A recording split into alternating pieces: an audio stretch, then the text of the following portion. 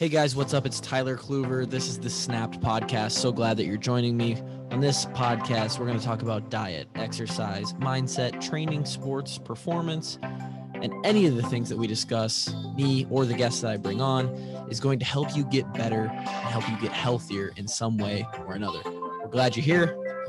Sit back, relax. Let's have it.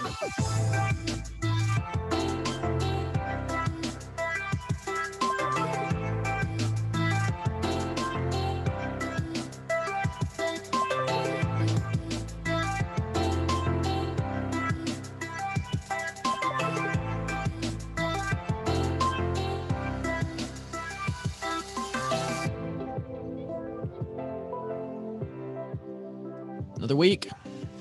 We're back. That intro is cheesy. And it was cheesier.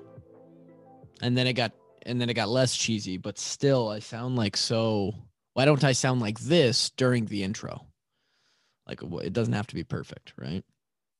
But we're back again. Thank you again for joining me. I shouldn't say small amount of people that listen to this podcast, because that's really in relativity to the other podcasts that I do, which obviously the listener base is not going to be the same. The goal is to grow this one, though. So if you like this podcast, share it with a friend or tweet about it so that I can retweet it. I haven't necessarily marketed this a ton.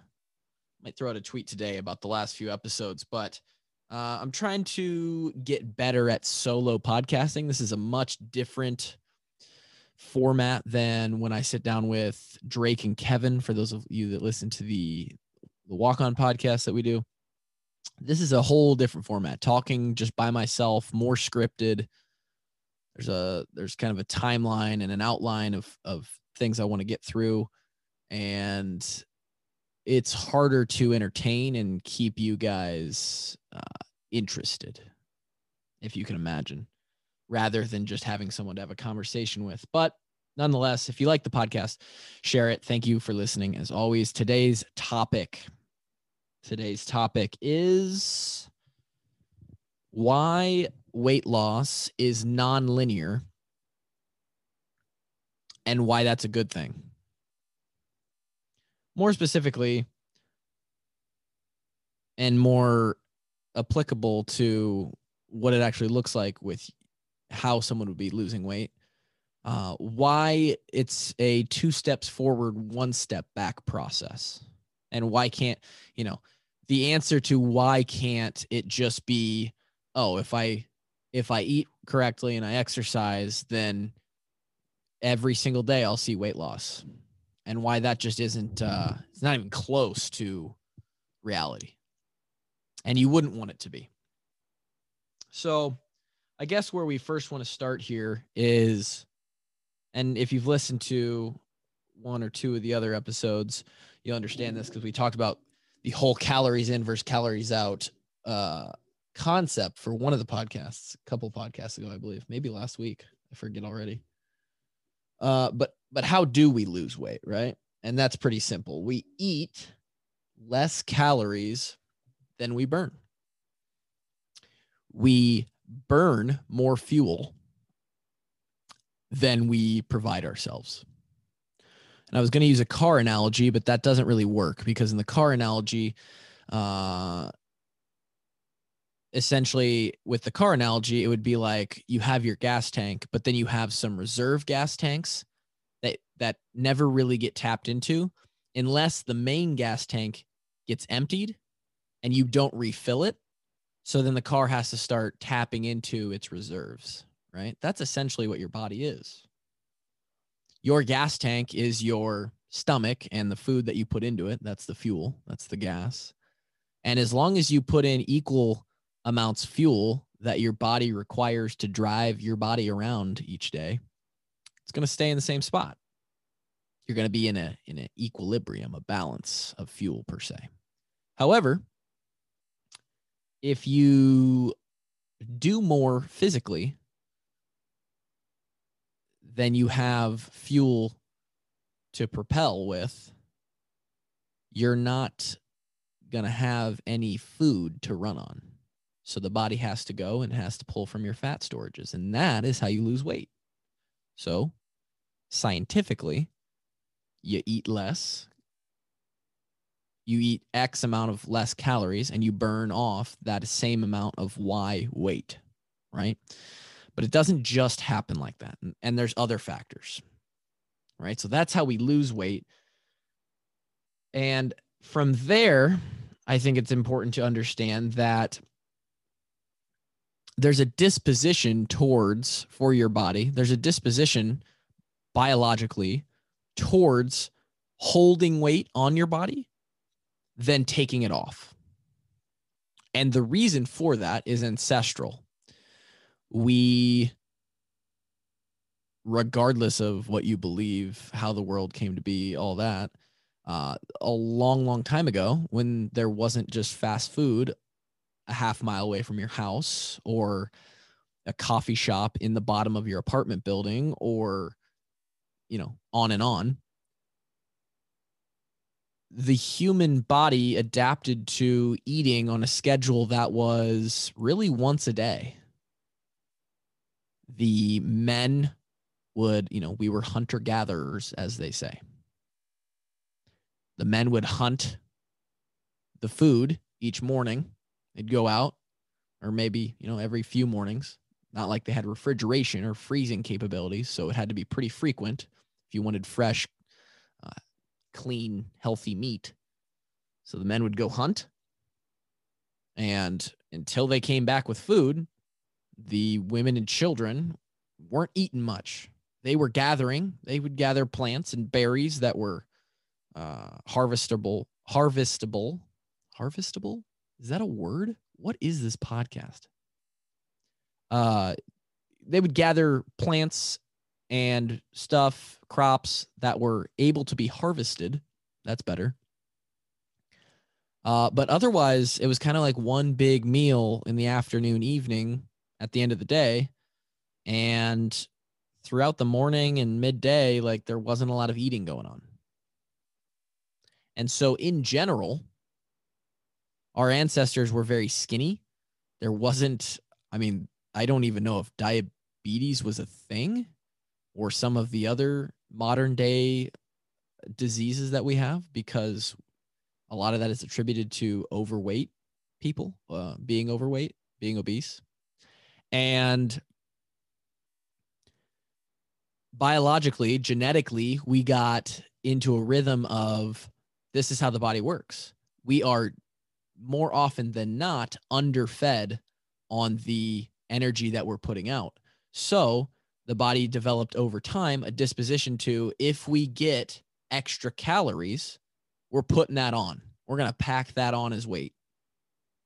And it's going to be easy. We're going to make it easy for us to put on that extra weight, to store that fat, or that energy, because most likely it's going to come back around where we're going to need it, because we're going to be underfed again soon. And it's just not the case that we're ever underfed. Most people are ever underfed nowadays. We're overfed. But the body genetically takes hundreds of thousands of years to change. And so our disposition of packing on weight works really poorly with how easy it is to overeat, right? And so take that disposition into account when you're thinking about how the body processes its food and its weight, and what it's more likely to do, right? Much more likely to gain than to lose. So from there, we go to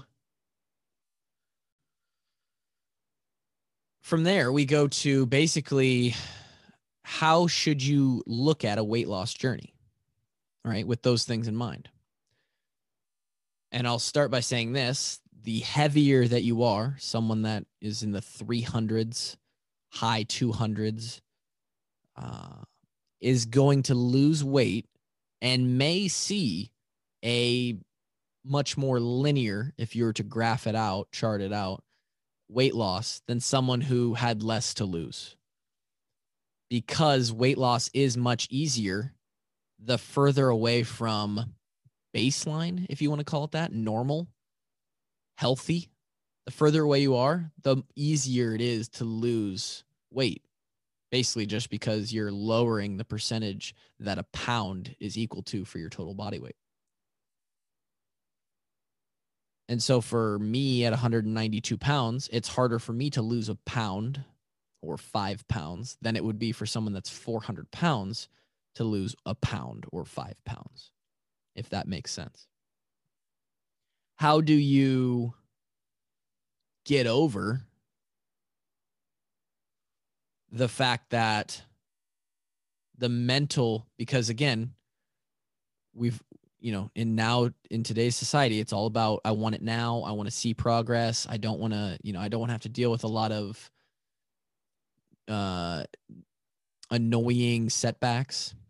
So when you go to weigh yourself on a scale on a daily basis, and this is really what I'm getting to, is how should you look at your scale and your weight during a weight loss journey? On a daily basis, it may work for a while if you're one of those people that has a lot to lose.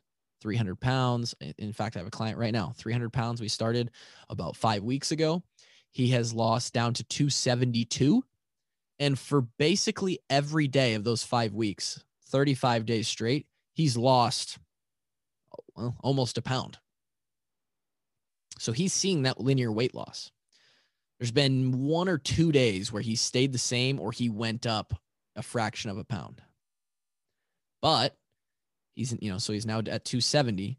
As we get closer to 250, 240, 230, when we get him down to where he's, where his natural healthy weight is going to be, or near there, that weight loss, those pounds are going to come at a much slower rate.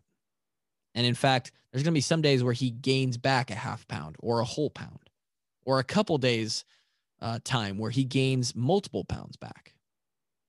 How do we process that mentally, and why does that happen? And how do we stop it from ruining the entire journey? How do we stop the short-term negative, what looks to be a negative, from affecting a long-term positive? And the first suggestion I have for that is, at some point, you're going to need to gap out how often you weigh yourself, right? If you are, as a general rule, if you have more than 50 pounds to lose from where you'd like to be and where you think you could be healthy, then once a day, once every couple days, that's probably an okay spot to be if you're weighing yourself. And I'm not saying that the scale is the devil here. You can, if you mentally can deal with the, I went up today, but I went down 3 days in a row. So the net is, on a longer time frame, I can see the downtrend. If you can deal with those ups and downs, and you're just doing it for, hey, I want to see what the daily looks like, it's just another data point, and it doesn't mess with your motivation, fine, weigh yourself every day. But once you get down, under 50, you got 40 pounds to lose, 30, maybe you just want to lose 5 to 10 pounds, you really should be weighing yourself on a weekly basis. Pick a day during the week. Maybe it's Sunday morning to start the week, and make sure that every single week, when that time rolls around, all the variables are the same, right? Usually it's easiest to do it in the morning because everyone has to go to the bathroom in the morning. So you go to the bathroom and you basically get yourself emptied out, and then you step on the scale. If you weigh naked every week. If you weigh with clothes on, weigh with clothes on. If it's just your pajamas, whatever. Make it the same every week so that you can see as close as possible what the actual weight change looks like. And on a weekly basis, you might go down from, for example, me, right? I'm at 192. Maybe in a week I can get down to 190 and lose 2 pounds. But if I would have weighed myself every day of that week, maybe the first day I'm down to 191.5. And then the next day I'm down to 191.2. But then the third day I'm back up to 191.7. And I get discouraged and I quit, right? That's a really simple example, but in general, that's how it could work, right? But then Day 4, 191, huge, almost a whole pound drop, 190.8, 190.2. All of a sudden I'm at 190 after a week's time. And yes, there was an uptick. There was a 2 steps forward, 1 step back in there. But because I weighed on the weekly time frame, I never even saw that. All I saw is 2 pounds down this week. And as you get closer and closer to your goal, you might have to gap that out even more. You might see an uptick, one of those 1 step backs in the journey on the weekly time frame. Maybe you have to weigh every 2 weeks. Again, if you listen to one of the former podcasts, the Calories In versus Calories Out, you'll know how hard it is to just lose 1 pound, right? And so this begs the question, well, if the scale becomes obsolete at some point, really, if you look at it, eventually, if you continue on progressing towards your goal weight, say my goal weight is 185 and I'm at 192, and eventually I'm going to get to 185. But I want to keep getting better.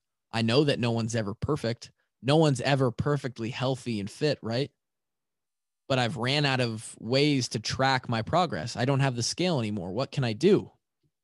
And that, my friend, is where we really need to work on it as a society, because at some point, again, the scale isn't going to be able to tell you anything.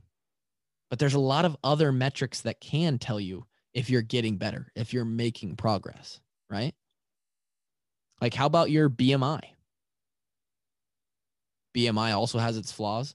How about your body fat percentage?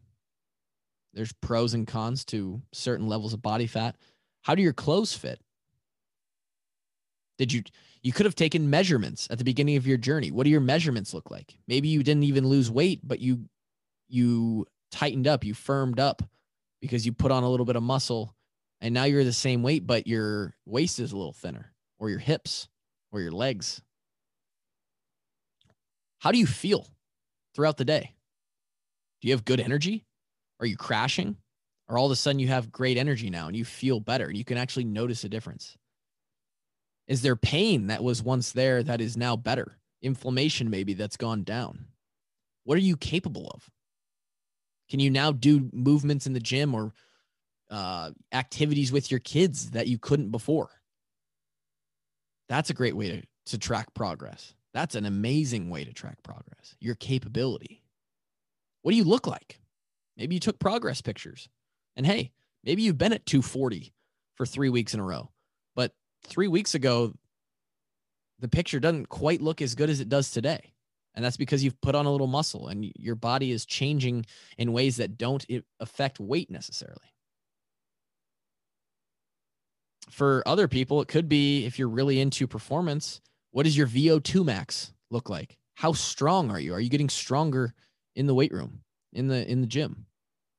Is your aerobic capacity going up? Are you able to do more? That's progress. And those two often take more weight. You might want to gain weight to make those better. What does your digestive system look like? You feel better when you eat food and how you process your food and your water. Are you sleeping better? All of these things. There's a list a mile long of other things you can use rather than the scale to track your progress and know that you're getting better, right? And so don't worry. Don't be married to the scale, because you're going to take 2 steps forward and 1 step back, and that's good. Your body wants to find a consistency, somewhere to settle, right? On a biological level, without getting too fancy scientifically, your body would rather be hanging out at one weight forever than to consistently be losing or gaining weight.